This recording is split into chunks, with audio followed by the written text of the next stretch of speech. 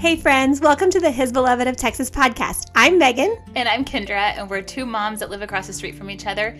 And between us, we have 10 kids. We live life together, have fun, and we just want to share that with you guys. We are so glad you're here. On this podcast each week, we think everyone needs a little bit of hope. And we want to tell stories of hope, of how God has changed people's lives. He's shown up in good times and in hard times, and He can show up for you too. All right, we hope you enjoy.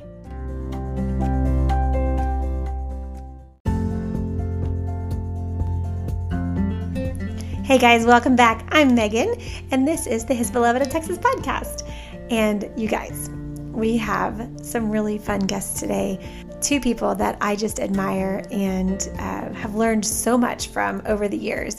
Have you ever had someone in your life that didn't just talk about the gospel, didn't just talk about service and love, but actually lived it?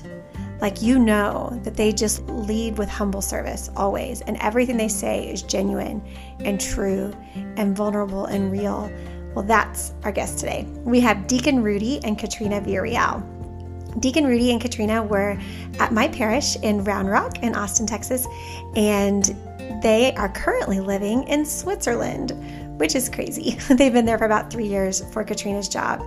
But when they were here, I got to watch them up close really live out what it means to love, to serve, to give everything that they have for others, and to encourage others, to inspire, to lead, and to teach.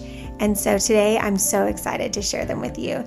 They have 4 kids, one of which they adopted from China, sweet little Sophia, and they're just a fantastic family. And I can't wait for you to get to know them.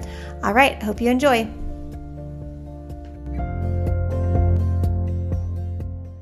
We have a great podcast for you today, and just know that you are in our hearts and minds sitting across the table from us as we record this. So you guys, we have 2 people on the podcast today. I think it's our first married couple we've ever had, and we are recording all the way from Switzerland. We have Deacon Rudy and Katrina Villarreal. You guys want to say hi? Hey guys. Hi. So I have had the privilege of doing life with Katrina and Deacon Rudy for, probably 10 years now. And we were at the same parish in Round Rock, and I got to see them just live out the gospel. Like, when you think of what does it mean to love and serve people near you, people like across the world, I think of Deacon Rudy and Katrina. And so as part of our almsgiving series, they seemed like the perfect couple to have here. And they are currently living in Switzerland and have been for 3 years now. Is that right? That's right. Yeah, but coming home this summer. And yay, we get to have them back. And so you guys want to introduce yourselves a little bit? I'm Deacon Rudy. I'm ordained for the Diocese of Austin, and I've been married with Katrina for 25 years, and we have 4 children. And currently I'm working on I guess I can say this right. I'm working on my doctorate in ministry. Wow. Because I had to pass some time, so it's a good way to pass the time. Mm-hmm. Shouldn't So say in that, Switzerland, you weren't working there, is that correct? Or were you able to be a deacon in Switzerland? No, I'm not able to be a deacon in Switzerland because the Swiss government controls the church. So everyone who serves in the church are employees of the government. Wow. And so in order to serve in Switzerland, I have to pass a civil servants exam in Switzerland. Mm-hmm. And I don't have the German skills to do that. Oh, wow. In German, you would have to pass that? They're frozen. Oh, no, we're frozen. Darn. Yeah. There's a little delay there, but you heard us. Back now. We're back now. Good. Yeah, for a minute I couldn't tell if you were just stunned or you were really frozen. We may have a few moments like that where we just have to roll with it in and wait for it to pop back in. But okay, that's fantastic. So this has been a fun adventure for you guys. You've gotten to travel a bit and see some pilgrimage sites and do some really fun stuff around Europe, right? Yeah, absolutely. Cool. Got a chance to go to Lourdes with a group out of the UK, based in Switzerland. And so all of your podcasts talking about Lourdes, and Lourdes has really been on our heart a lot since moving here. So it's been a tremendous experience, and got to go there with our kids on a children's retreat, and it was just amazing. Wow. Well, that's it's so funny incredible. because we never sought out to find people who had been to Lourdes or who loved Lourdes. And I think we've had 4 or 5 people on the Y'all are podcast. the fourth. Isn't that funny? That's amazing. And Catherine Whitaker's going soon. So That's gonna my happen. goodness.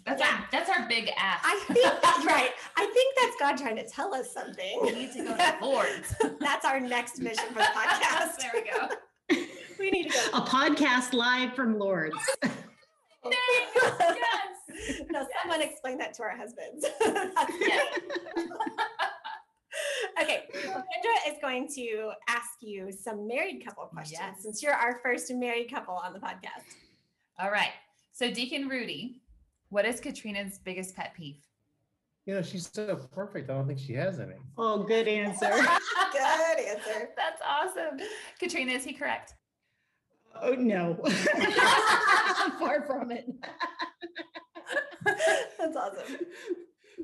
Do you have a biggest pet peeve? Ooh, probably, this sounds funny, living in Switzerland, time where, timepieces are made, but being late is a huge pet peeve of mine. Wow. So for our wedding, which by the way was 27 years ago, not 25 or whatever you said, was, Is it really? yeah. So we actually invited his family who all share his passion for being late for everything. We invited them all to come take pictures before the 5:30 mass before our wedding at 7, so that nobody left the church. So I knew we could actually start the wedding on time. So Genius. That's awesome. And in Honduras, everything's late, right? Always, isn't it like Honduras time? People just mosey on, and so you always have to deal with that. Wearing a Yeah. watch in Yeah, no one was watching Honduras. yeah. He says that's actually been the way that I've overcome my type AAA personality, which he calls it, is because Honduras has made me just realize that I am so not in control. I need to just let go of that. Oh, that's amazing. So Katrina, what is Deacon Rudy's biggest pet peeve?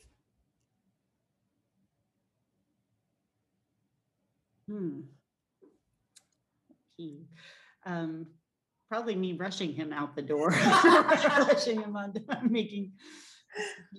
That could be a possibility. Is she right? Be rushed. If you got a plan, tell me what the plan is.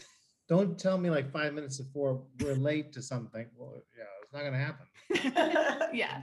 You sound like Chad and I. He's like, what is his motto? To be on time is to be late. What is it? To be early is to be on time. To be on time is to be late is to be dead. Yes. And I am never where I'm supposed to be. At the right time. You dead a lot, Megan. That's funny. So did she get it right, Deacon Rudy? Was that your biggest pet peeve, you think? That's probably the biggest. Okay. Yeah, I don't like to be rushed. That's good. Good job. Point. Katrina. It just became a competition. Okay, so Deacon Rudy, what is Katrina's guilty pleasure? Oh, binge watching any TV show. That's a guilty pleasure. You're a binge watcher? I didn't know that. Well, and the reality is because I have zero time to watch TV. Yeah, you're Like, busy. normally. So when I do have a moment, it's like, oh, I want to hear the end of the story. So I binge watch till Oh, that's what I'm watching right now. Oh, like I like murder mystery things. So like NCIS and CSI and Criminal Minds, I think is what those Okay, type so of every stories. time I watch any of those shows, I always fall asleep before the end and I never know who the killer is every single time. So I feel like I could just keep watching them over and over and it'd be like a new story. That would freak me out because I would need the closure. Nope, never know. I can't watch those shows. I'm with you, Kendra. I have to have the closure. Yeah, that they found a bad person who's in jail or she's in jail and Yeah. Yes. But then when I'm I safe. watch, I like to watch real, what do they call it? Like the real crime shows. And at the end, I expect them to say and this is how it happened. And this is why I killed the person. And this is it. And I never get that kind of closure. And that makes me crazy. They're like, and we still haven't solved the mystery. I'm like, well, no, that's not fun. So Katrina, That's horrible ending. Yeah. Like, who wrote this? is that a point for Deacon Rudy? Did he get It right? is. Okay. Good job. Good job. It Okay, is. 1-1. Okay. Oh, wow. Katrina, what is his guilty pleasure?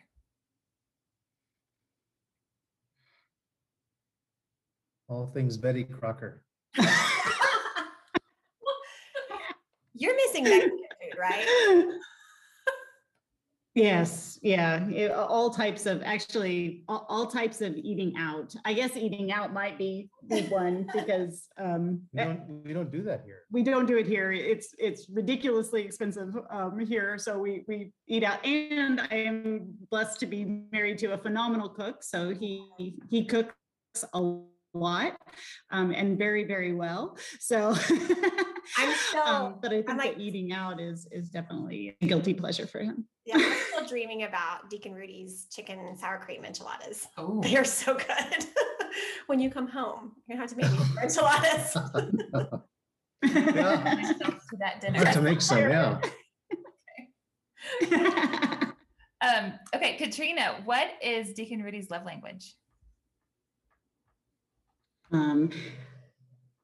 For him is touch, Oh, That's good. like that personal touch. Mhm. yeah. Did she get it right? Absolutely, yeah. Good job. You guys know each Y'all other are really awesome. well. And Deacon Rudy, what's Katrina? I think she likes to, like when I do things without being asked, like if it's cleaning or laundry or whatever, just doing, I think is her love language. Yeah, I'm not sure if it's okay for the podcast, but the sexiest thing out there is a man with a broom. You know, that's amazing. Without being asked to. Amen, girl. Without being asked. I love that. I love that. Okay. So last question for both of you. And I'll let it marinate for a second and then you can give your answers. But if you could leave a note for the other person to read the night before your wedding, knowing all that you know now, that what life has been, 27 years of marriage, what would you say? Get ready for blank because blank. How would you fill that in? Is this like for the wonderful thing that's going to happen in marriage, or like a warning, like, oh, you're getting yourself into which way? Well, it's whatever you want Okay. to take it. It's however you want to take it. I was thinking like excitement, whatever. Oh, okay. The, I took it the other way. the adventurous side, but Okay. however you want to warn each other.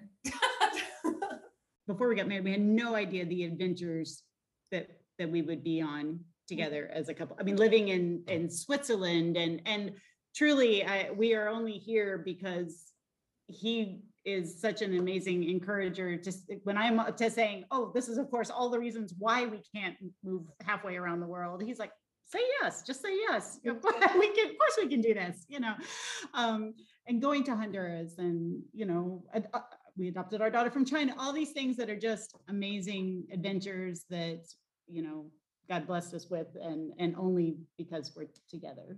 And you were willing to say yes to all of those big adventures. You didn't say no in fear. It's beautiful. I love that. Yeah. What about you, Deacon Rudy? I think I would have said, and I would have wanted to hear also, I still need to hear this all the time too, is don't worry because everything works out. It always works out. I mean, which is true, right? If you really believe that if you turn things over in prayer, that things are going to work themselves out the way they should, then why worry about it, right? Yeah. That's awesome. That's great. Okay. Well, talking about your big adventures, so you just mentioned that you adopted Sophia from China. That's a beautiful part of your story. There's so many different facets of their story that I wanted to hear, but like we have to kind of narrow it down. But I have had the privilege of being part of the ministry that you guys have in Honduras. And while I've never been there myself, I've gotten to see so much of it through Chad has been, and my mother-in-law has been multiple times, and my father-in-law. And I just know that you're doing amazing work there. And so I would love to hear a little bit about Friends of Los Niños, but mainly I want to hear, or initially anyways, I want to hear about how you guys felt called to this ministry and when God put that on your heart. That it all started when we lived in Plano, and we were members of Prince of Peace Parish, and they had a ministry fair. And so we were going through the gymnasium, going to all the different booths, and there was a booth for a Honduras mission trip because they have a sister parish relationship with a parish in Honduras. And I told Katrina, I said, I really would like to just go. I don't know why, I just want to go. And she said, you're not going without me. And we had two young children at the time. Rudy and Drew were both very young at the time. So we both said, well, let's figure out how to make it work. And we just signed up we went, right? My parents came and watched the kids, and we went, and that was a really powerful first trip experience. Of course, it was before Friends de los Niños, but actually, it was even before Friends de los Niños was founded. But it was a really powerful experience. I think we both felt called to do something like that at some point in time, but really didn't know what that looked like. And like Grady said, I mean, we had I think a 1 and 3-year-old at the time or something like that. So they were little, and it's like, oh, really? We're going to get on this plane and go, to another country and all these things. But it just, we had a lot of friends that had gone and just shared what joy it was to them to go and serve. And so we finally all the things, again, it's that saying yes, and then God kind of works out everything in our path, like his parents being able to come and watch the kids, and us feeling able to do that at that time. It really just all worked out together. Okay, so maybe I'm confused. Wasn't there a story of you guys going and being a part of, like, you were there on their feast day of Our Lady? Yes. What's that? So that was that first trip. Yeah. That was that trip. Okay. Yeah. So our anniversary. So one of the things that kind of played into this is every year on our anniversary, because we had 2 young kids. We didn't have a lot of time to just go and be away from anything, but every year for our anniversary, we would try to take at least a long weekend or something away, just the 2 of us. And so the year that we decided to do this, we said, well, the way we could make this work is, my in-laws would come and watch the kids on the week of our anniversary. So we go down on that week, and it turns out that while we're there, it's the feast of Our Lady of Las Mercedes, which is the patron saint of the town, or the main parish, and in the town that we go to, and that's on our wedding anniversary. And so we get to go through, at the time they did this big parade through the streets, and you get to help carry the statue and stop, and there's a rosary at different altars throughout the town. And it's just this amazing, beautiful experience with all of these people just, praising God with the loving heart of Mary. And that ended up being on our anniversary. So what a beautiful way to spend our anniversary. So then from that first trip, how did Friends of Los Niños, how was it born? So from that, then we came back. Well, I guess it should, there's probably a big story about our love of the kids there. So the part of the sister parish ministry, they ran a nutrition center that used to be attached to the church that their sister parish was. But at this point it wasn't. It was a separate organization. Anyway, the purpose of the nutrition center was to take in kids who were malnourished, right? So they lived with mom and dad, but they were just malnourished. So they would get brought into the center, and they would be nourished back to health as long as the parents committed to attending nutrition classes. So they could teach them how to make the most nutritious food with the smallest amount of budget that they had to work with. And so not all the kids there, some of the kids were abandoned there. So sometimes the mom would say, sure, I'll let you take my kid to nourish him. And then she'd disappear, right? Gone, never seen again. Well, one of these kids, her name was Katerine, that happened to Katerine. And that, you want to jump in there? And well, when we go down, so the volunteer work that we were doing while we were there, we'd go into this nutrition center, and there's, I think 3 of us that were on the trip, 3 volunteers, and there's probably 18 kids. So at feeding time, you're feeding like 5 kids at one time, and most of them were under the age of 2. So we had all these little toddlers and babies and infants and everybody that we were taking care of, and they also just needed to be held. So they needed to be fed, they needed to be held, they needed that attention and closeness.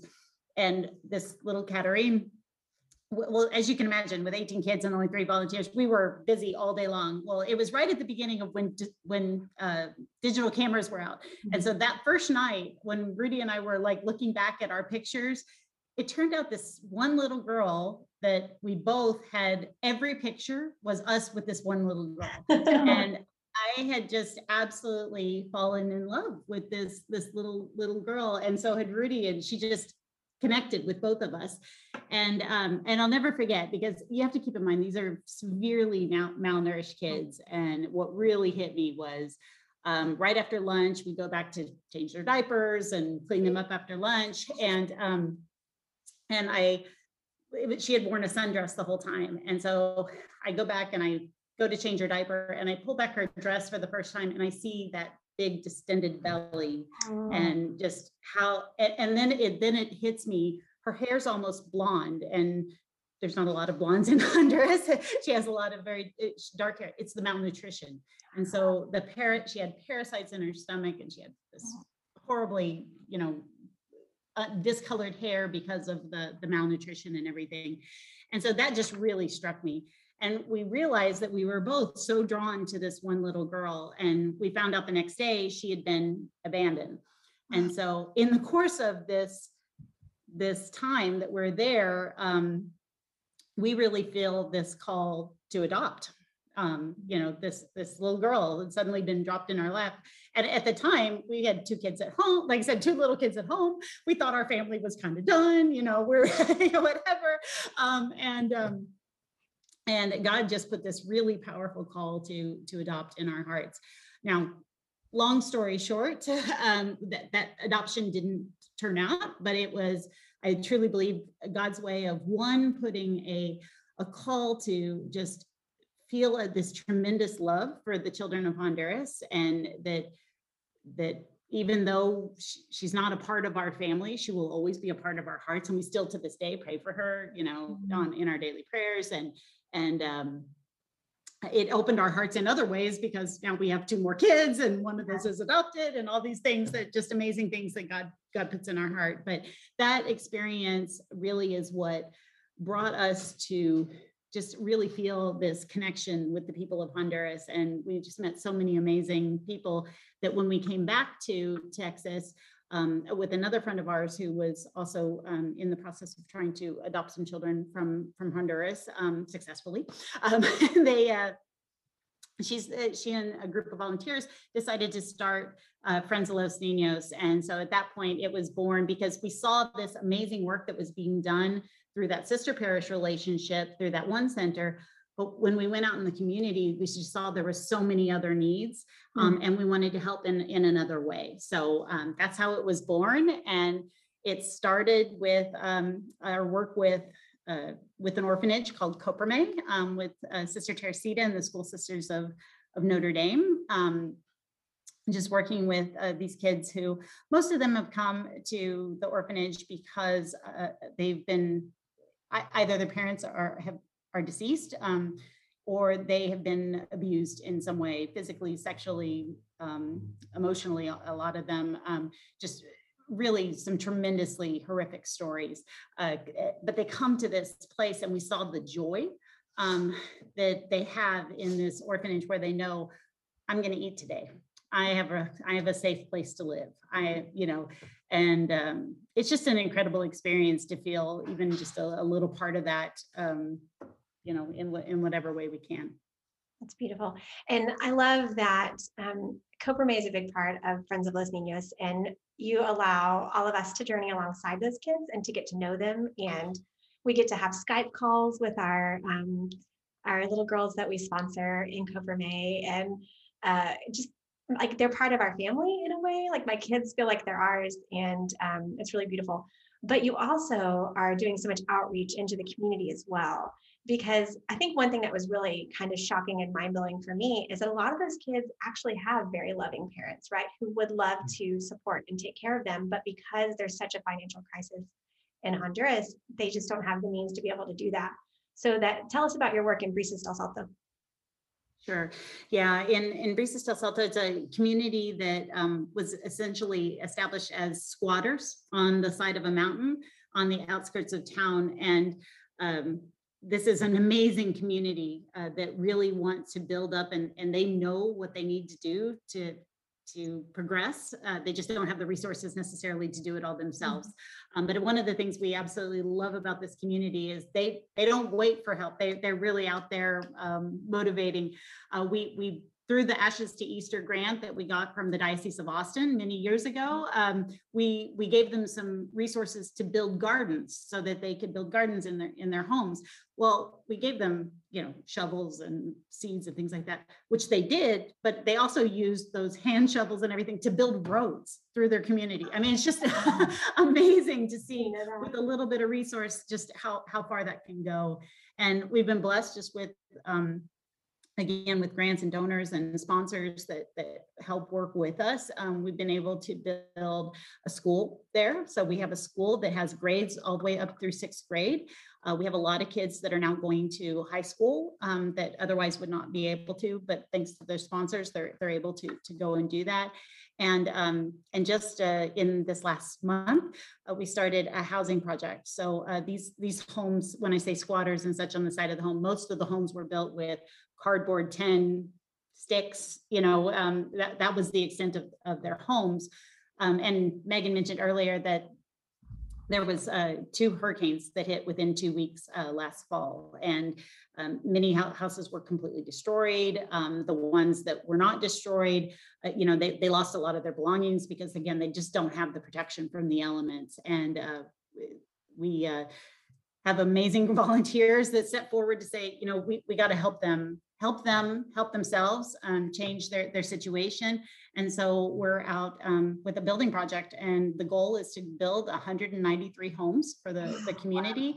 And it's amazing how we're able to do that. And even Megan's girls had enough that they raised through their ornament project, to build a house. I mean, so it's amazing the stories that we hear of how people are coming together to help. And we actually, I should share, we have a donor who just came forward about 2 weeks ago that said all donations that come in March and April will be doubled. They're going to match all of those donations for this housing project. So it's just amazing. Kind of what Rudy said in the beginning, we figured out a long time ago when we give this over to God and really listen for his call in all this, it's just unbelievable, because there's no way we could do this on our own. Amazing. That's amazing. The program, we're very careful about the program too, right? It's not just an open-ended, let's give money out to anybody. It's because that's really not healthy, and it really contradicts Catholic social justice, right? So we're very focused on what's called the art of social justice, right? So act, respond, and transform, or act, reflect, and transform. So act is, meeting the need in front of you, right? So you see the homeless person on the street, you give them some money, sure. But then you reflect, what caused this situation to occur, right? Mm-hmm. And then transform, what can I do to make a difference, to change, to prevent that from happening again, to try to break that cycle. So like our work at the orphanage, it's really about supporting the orphanage itself. So most of our funding goes to make sure the building is maintained and the staff are paid, but it's also to support education, because we're trying to help break a cycle of poverty, right? So there's an intention behind the way those donations are structured. And we actually send an audit team once a year to verify that that's done, right? That the things are done the way we expect them to be, and that we work in a collaborative way with that project. The same thing happens in Breezes. We work with other villages too, but we don't give anywhere near the support that we do to Breezes, because Breezes has stepped forward and said, here's what we're going to do. Here's our sweat equity. Mm-hmm. Okay, so then we can make an investment, because we know you're not going to abuse the gift, and we're not going to abuse your human dignity by giving you something that you can do for yourself. Right.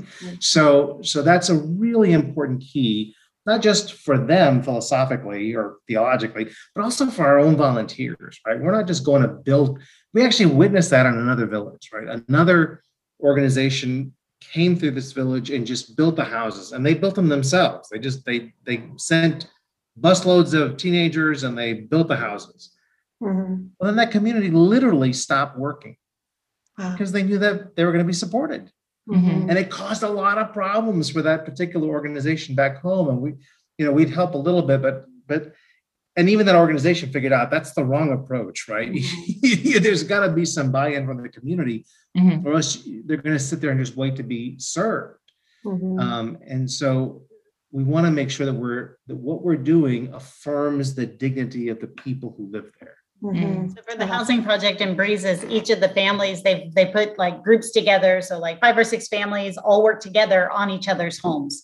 So while we're providing the resources, they together as a community are building their community together. So it's a beautiful amazing program. Yeah, it's beautiful. I love that so much because even before the hurricanes came through, they were constantly at risk of just the rainy season taking their houses down and having to rebuild. And, we just went through a huge snowstorm, which I'm sure in Switzerland, you're probably more used to than we are here. But it was shocking to see, even with the amazing infrastructure that we have in America, how difficult it was for us. And to think about 2 hurricanes hitting within 2 weeks of each other with no infrastructure whatsoever in an area where water pools and collects on a normal year, much less with a hurricane, and what that would have done. To be in a hurricane without a strong, sturdy structure, I can't imagine. I can't imagine that fear for their children. And it's just beautiful that you guys are allowing them to have a way to build their own homes and have safety out of that. Yeah. It's really good. I have a question for y'all. So for me, whenever my heart is tugged in a certain direction, and I see the big picture of what I want to do, I get very overwhelmed with the little steps that have to be done to get there. Mm-hmm. So you guys went to Honduras on a mission trip, and then bam, there's this ministry that's serving the country. How did you not get overwhelmed with, what were the baby steps? Like, how did that happen? It just blows my mind. It's incredible. It was baby steps, because I do really sometimes look at it and go, wow, how did we get to where we are today? Because it really was not, it was never thought that it would be this big. I mean, it probably full-time jobs, things like that. If you thought I'm trying to build this ministry to this level, it probably would be overwhelming, right? And you almost have to be. Yeah. Absolutely. I think the biggest thing was we started with just little things. There was little ways of helping. A suitcase full of clothes. Yeah. Sister Teresita, we knew how old the kids were. Could we bring down some clothes to help the kids? So we would ask our friends, and Megan knows that we put things in the church bulletin and say, hey, can people donate some clothes or donate some deodorant or, things like that we could take down. And we started inviting groups to go down. I think it was 2007. That we started taking groups of volunteers down. And I think that's really when things started growing exponentially, because it was about touching other people's hearts. And it was really about that baby step was, for some people, the baby step is going on that first trip. Sometimes that's even way too big of a trip, for people, that's too much of a commitment. So we also started to find ways to help people who could be involved that couldn't go. So, different ways like volunteering to make bags of kind of like the hope bags that we do for the homeless and such, but doing some bags like that for us to bring down, making first aid kits with our RE kids at church that we could take down and give out to some of the communities and such, or even just we started a sponsorship program so that people who couldn't go, but they wanted to do that connection, kind of like what Megan was just talking about, to have a child that they can write to and speak to on FaceTime or Skype or something and have that connection. So I think those little ways of inviting people in, because I think there's so many people out there that want to help in some way. They just don't know how to get started. And that's really critical. It's don't do it by yourself, right? It's baby steps and inviting other people in and just admitting, I don't know what the heck I'm doing, right? So does anybody have this experience? Let me know how. I mean, when we first started, there wasn't a Friends of Los Niños. And there was a Friends of Los Niños, but we weren't involved with Friends of Los Niños, right? That was a Dallas-based organization, and we lived in Round Rock. And when we started to try to think through infrastructure for the organization, our friend in Dallas said, well, what, just use Friends of Los Niños. And it was like, oh, bam, okay, that's already done. So we began running the trips through Friends of Los Niños. It was just, so things kind of just progressed, but that wouldn't have happened if we we were closed-minded, right? We were Mhm. totally open to everything else around us. And even when we go on these trips, we encounter people from mission programs all around the country. Mhm. And so we talk to them. I mean, we talk to them all the time, and we see them in the airport. We talk to them, we network. Katrina's been to it's kind of a private conference of several of these groups that got together just to talk about to coordinate our ministries in Honduras so that we wouldn't step on each other's feet. Mm. So but that also was a kind of a several baby steps, and a conflict at the orphanage led us to realize, oh, snap, we should work together. We should have a conversation. And so just being open to really, you know what it is? It's being open to making mistakes and learning from your mistakes. And sometimes we're afraid of mistakes, right? We're afraid of looking foolish. Yeah. But that's really the trick, is it's okay to make a mistake because we learn from it, right? And then we can build from there. Mm-hmm. I know for me, I guess it was maybe 2018 or so, 17, I started to have this really strong call in my heart for Honduras, and it was growing like crazy. And every picture I saw of the kids in the orphanage and everything I saw in Brisas, I was just like, my heart was burning. And I kept going to Chad and saying, I think I'm being called to go on a trip. And he really felt strongly that I wasn't. Mm-hmm. Like he sometimes the Lord speaks through my husband in a very strong way. And when he does, I have to listen to that, and I could just tell that there was something that God was telling Chad, and we didn't really know what it was. And right around, I think like that same week, I got an email from Katrina, and she said, hey, I have this idea to have a camp for kids to do like a mini mission trip. Like we're going to pretend we're taking them on a trip to Honduras and teach them all about the kids that we serve there, and all the sustainable living that we're doing and how we can love and support. And it would be a fundraiser. Would you want to do that? And I was like, yeah. I mean, as much as I want to be a boots on the ground mission girl, mm-hmm. I'm a teacher. And of course, it wasn't the same as going there, but it was so neat to see the way that God had like orchestrated this and called me, but it looked different than what I thought it was going to look like. And that Katrina was so open to the Spirit to see that this was what was needed, and then to ask me, and that was probably one of the most like memorable things I've ever done. Is we did that for 2 years in a row, and the kids were so empowered too. I think it really planted so many seeds to further the mission. Yeah, well, kids want to serve and love. Like they really, it's absolutely part of them. Like if we can encourage that, it's beautiful. Yeah. And I think that piece, because I think one of the things that, like Megan, whenever you did that mini mission, I mean, one of the things that we talked about is that, while we are talking about Honduras and we're talking about going and serving there and everything, the other piece is you don't have to go to another country to serve.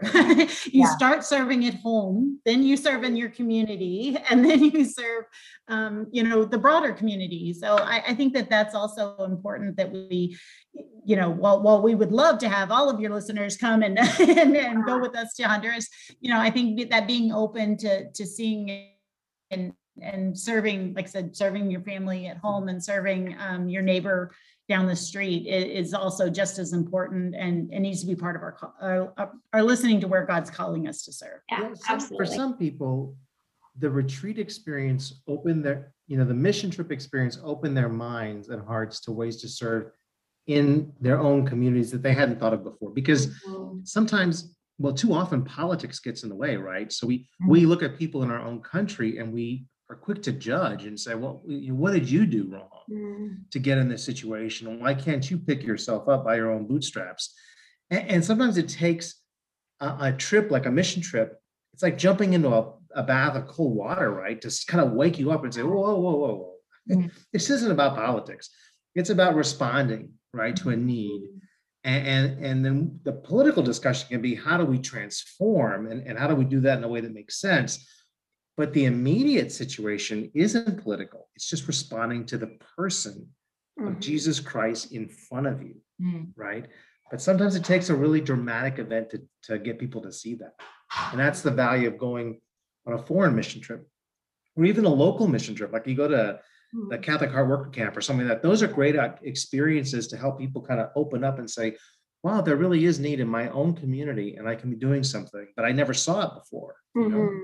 And someone was asking me on the internet yesterday on Facebook about her child is 7 years old and he was getting really kind of snappy and difficult with everyone in the family. And for me, when my kids go through those kind of moments of either just bickering or arguing or not being grateful for what we have, like that's the perfect moment to dive into some sort of work right in your area. Like find someone that you can love and serve and do it, because that can be like that little mini mission trip moment where it wakes up the child and says, you know what, like there's more out there than just me and my concerns. Yeah. And the world is bigger than just me. And I can really be a part of loving someone else today, right here, you know? Yeah. Yeah. The first time we took our oldest child with us to Honduras, it was awesome because, he was going through one of those phases. Yeah. And when he came, and before he went, his language was, I need an iPhone. I need it. And when we came back from Honduras, his vocabulary changed all on his own. He kept saying, he would say, I want an iPhone. That's a huge difference from I need to I want, right? Because he even started to recognize, okay, I don't need this to survive, but I'd like to have. Mm-hmm. That's monumental, right? That's a great teaching moment, Our favorite moment with him was when he came back. He went the year between his 8th grade and freshman year. He comes home his freshman year from some workout camp or something, and he throws down his bag. And I'm like, oh my gosh, what happened? What's wrong? And he's like, some kid was complaining because his parents didn't buy him these $100 tennis shoes or whatever, $200 tennis shoes or whatever. He goes, we fed a whole village for $200 in Honduras. And he goes, I told that kid, do you know you can feed a village for the price of those shoes? And I was like, woohoo, praise God, proud mama moment. I remember that. I remember when Rudy, his name is also Rudy, but I remember when Rudy went and came back, because he was a different kid when he came back, and of course I adore him. I got to be his youth minister all through high school, and I saw the difference that it made in him. He's a fantastic kid. So for families that do have young children, but yet want to go on mission trips, how does that look? Like, what does that look like? So, I think every family knows you have to know your own kids. So, as an organization, we usually encourage people to really reflect on that and pray about that. If they want to bring their child on a trip with us, we always require a parent come with them. Up to if they're under 16, the parent needs to come with them. And you have to understand the level of maturity, emotional maturity that your child has, because it is heart-wrenching. Adults who go with us, really have problems sometimes processing the poverty. I mean, and also dealing with the fact, we do a retreat on the last day before we come home. And we often, people are reflecting, and some people struggle with, how does God let this happen? So we have to really help people kind of process through that. And kids, it can be a wonderful, monumentous, opportunity for them to just see and appreciate everything that they have and learn and love to serve others. It can also be really challenging for them if they're not prepared emotionally to support that. We also do some formation meetings before we go to help people prepare for that journey. But I do think that parents really have to pray about that to understand when is the right time to bring my child. Yeah. So our older 2 boys, we did not bring until they were like late middle school, early high school. We actually did my favorite trip ever that we took was the year after my dad passed away. One of the things, my dad was a man of no regrets, but one of the things he regretted is he never got a chance to go on a trip with us. So the year after he died, all but one of my siblings went to Honduras with us, and we had 21 of us, all just my immediate family members and spouses and such, and one of my sisters, and one of his sisters as well, and my mom even went with us, and we just went down as a family to love and serve and do that in honoring my dad's memory, who definitely was an important part of my formation of feeling that service to, love to give. And we brought our kids that were younger. And so my niece's children, who were like in that 10, I think they were probably about 10, 11 at that time. That was probably the youngest that I would encourage bringing, but they were but they had also been raised around this. Mhm. So they know that as soon as they outgrow something, oh, that goes in the bag for Honduras, you know. So, Yeah. but again, I think every parent has to know their kids. And I would also say, start with serving at home, you know, start with serving. If you can go out, you know, our kids, we also, I think, felt like prepared them because we went out and served the homeless in Austin. You know, we go out and serve, you know, they do the Mobile Loaves and Fishes camp, you know, some of those kind of things where they get to see poverty up close. And again, this is a whole nother level of poverty, but it's important that they are not shocked by it, or maybe it is okay that they're shocked by it, but that they are able to process that information. So I would encourage families, again, to know what their kids are ready for, what parents are ready for, because it's also parents often, you're processing. I actually encourage parents, come by yourself first and then bring your kids, because then you'll be a little bit more prepared to help them through that processing. Yeah, and Katrina mentioned Mobile Loaves and Fishes Camp. I don't know that we've ever really talked about that much on the podcast, but it's about that time of year, and I'm pretty sure they're gearing up and they're going to be able to have a camp this summer because of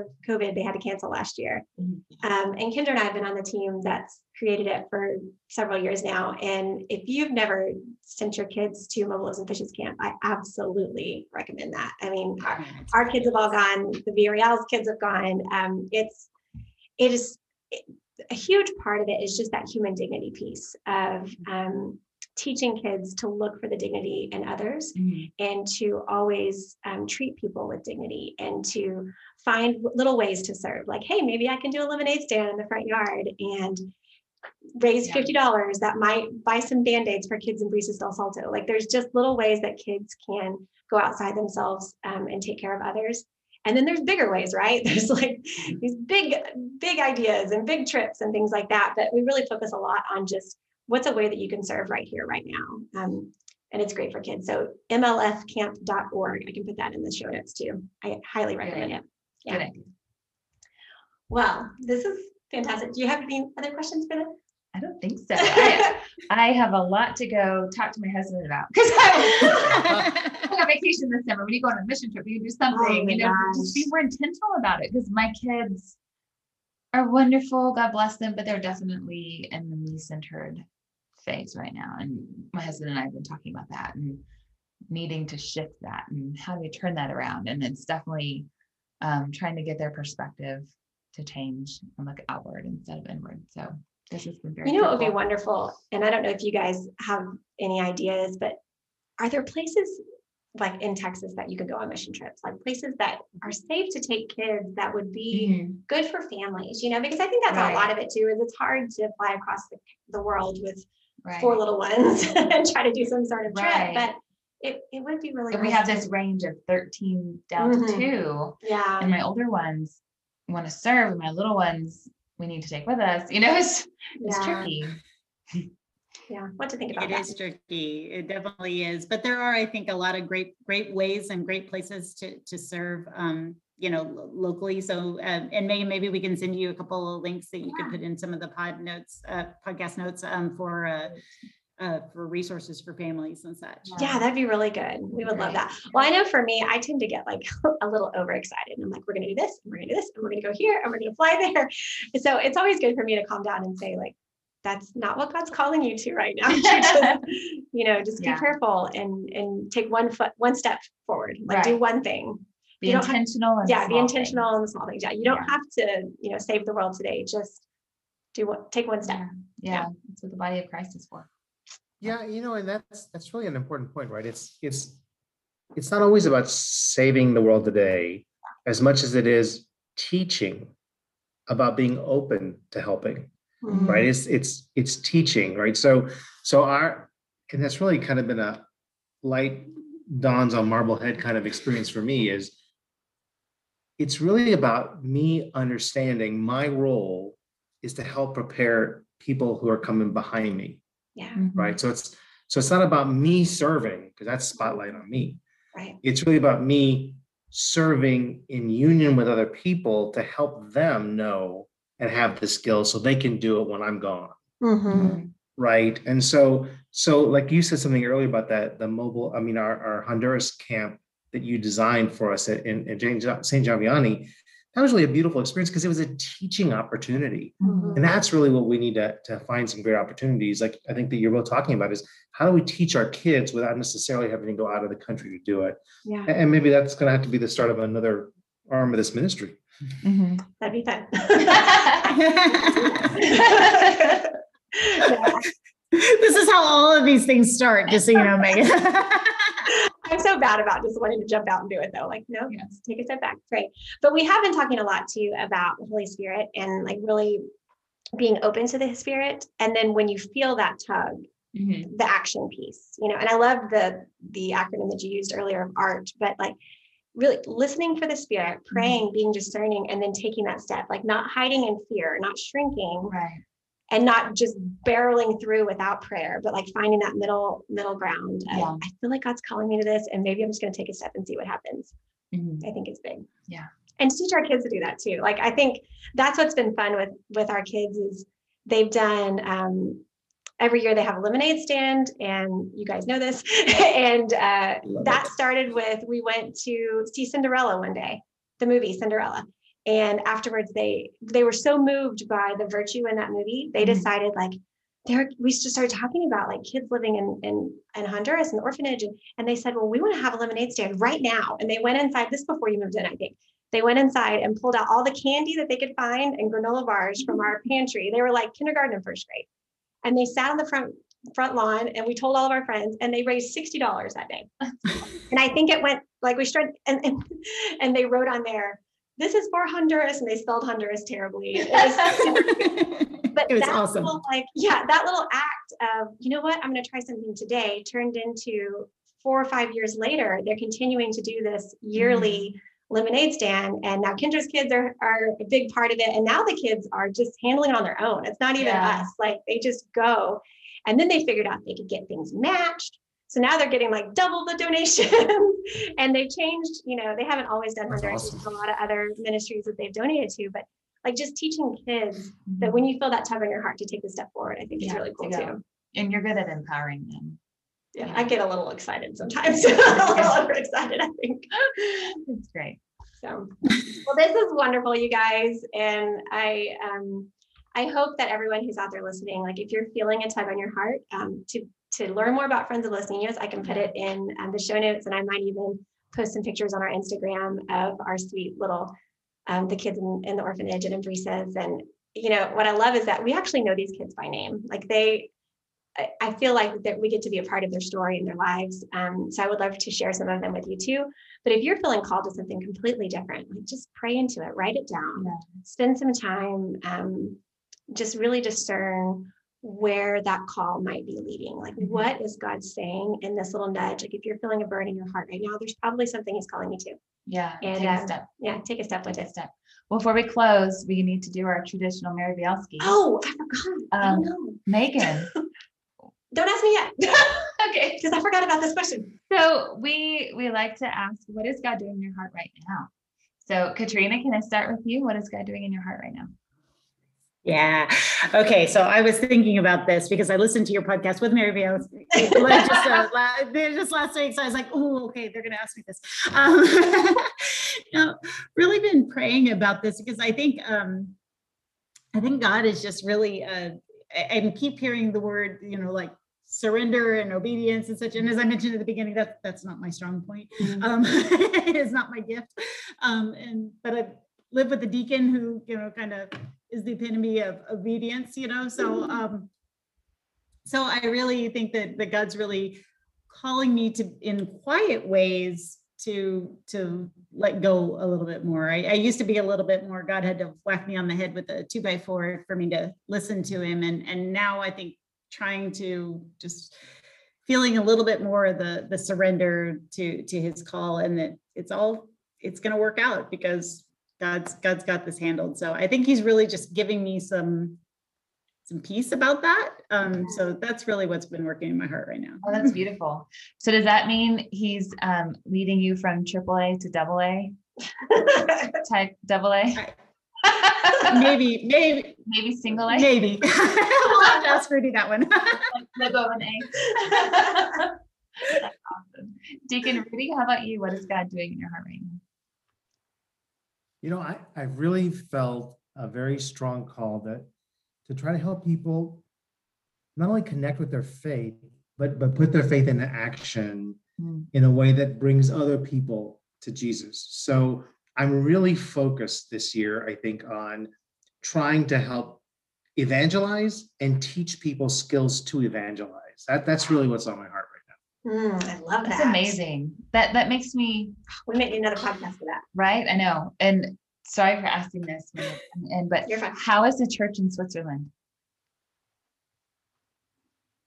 So there's two churches in Switzerland, right? There's the Swiss Catholics, and they're a dying church. Okay. For a lot of reasons, they're a dying church.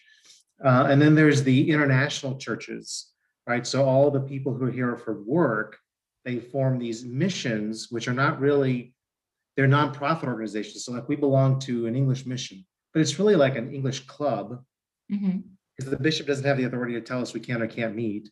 And we hire our own priest through the city, and the priest is educated, has to go to mandatory formation classes organized by the city, that some of the classes he's been to are taught by atheists.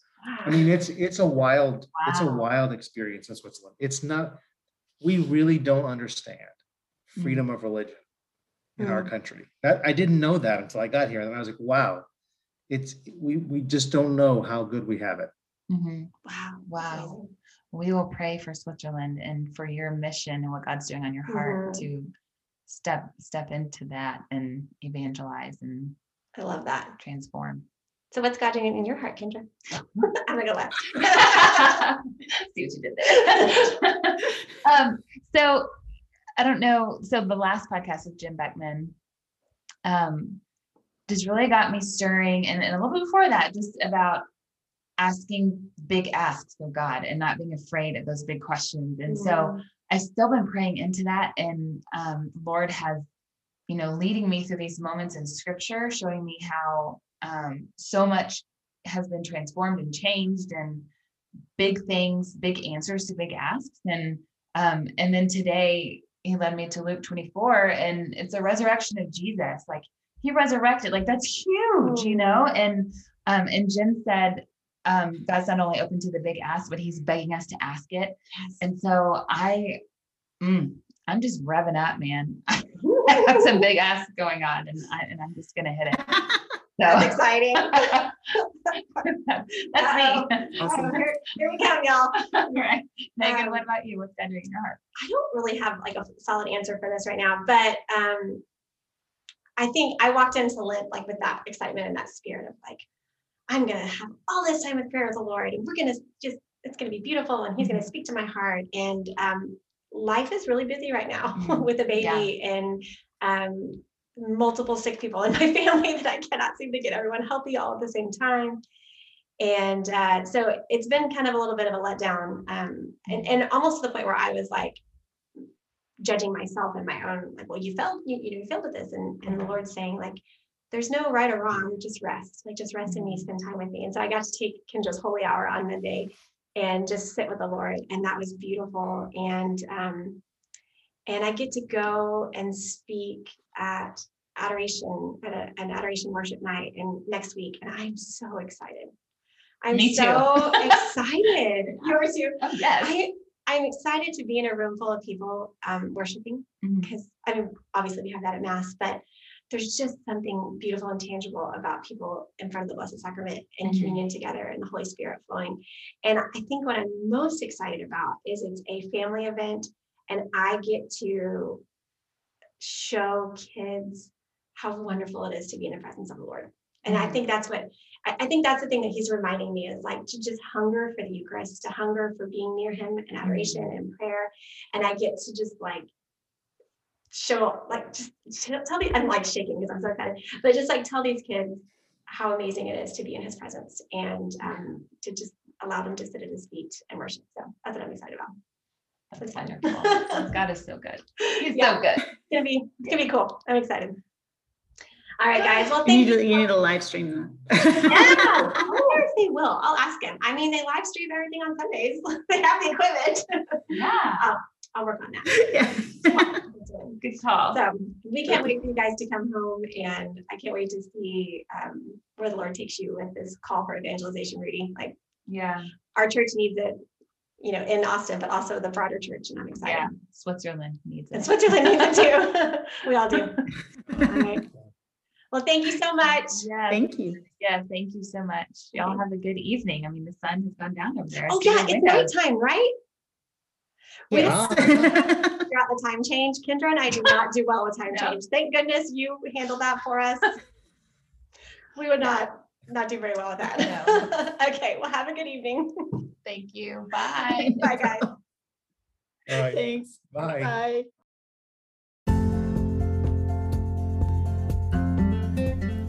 Told you guys were going to love them. Rudy is just so filled with wisdom and joy for the gospel, and I can't wait to have him back again and have him just share more of his excitement for evangelization and his PhD. So I hope that this episode inspired you. Maybe God's been kind of tugging on a place in your heart to serve someone near you or someone far away. And maybe there's a calling that's always meant a lot to you, and you've just never known how to step out and try something. And do like Deacon Rudy said, like, just take baby steps. Don't try to jump across. Just do the next right thing. Like, just look something up on the internet, find a friend, ask for help, and start moving forward. So this week, if you live in Austin, Texas, and Round Rock, I would love to see your face. We are going to have XLT, Praise and Worship and Adoration, at my parish on Friday evening, St. John Vianney in Round Rock. And it is open to families and to anyone, really, single, married, of any age, children, teens. We would love to have you. And it's going to start with a fish fry, which is drive-through, but I feel like we could eat on the lawn. No one would mind, right? And then they're going to have Stations of the Cross at 6:30, and then the adoration begins after that. And so I will be speaking before adoration begins. So I hope that you will come and see us.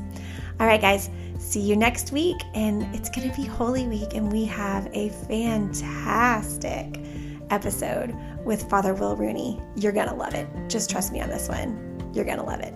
Bye, guys.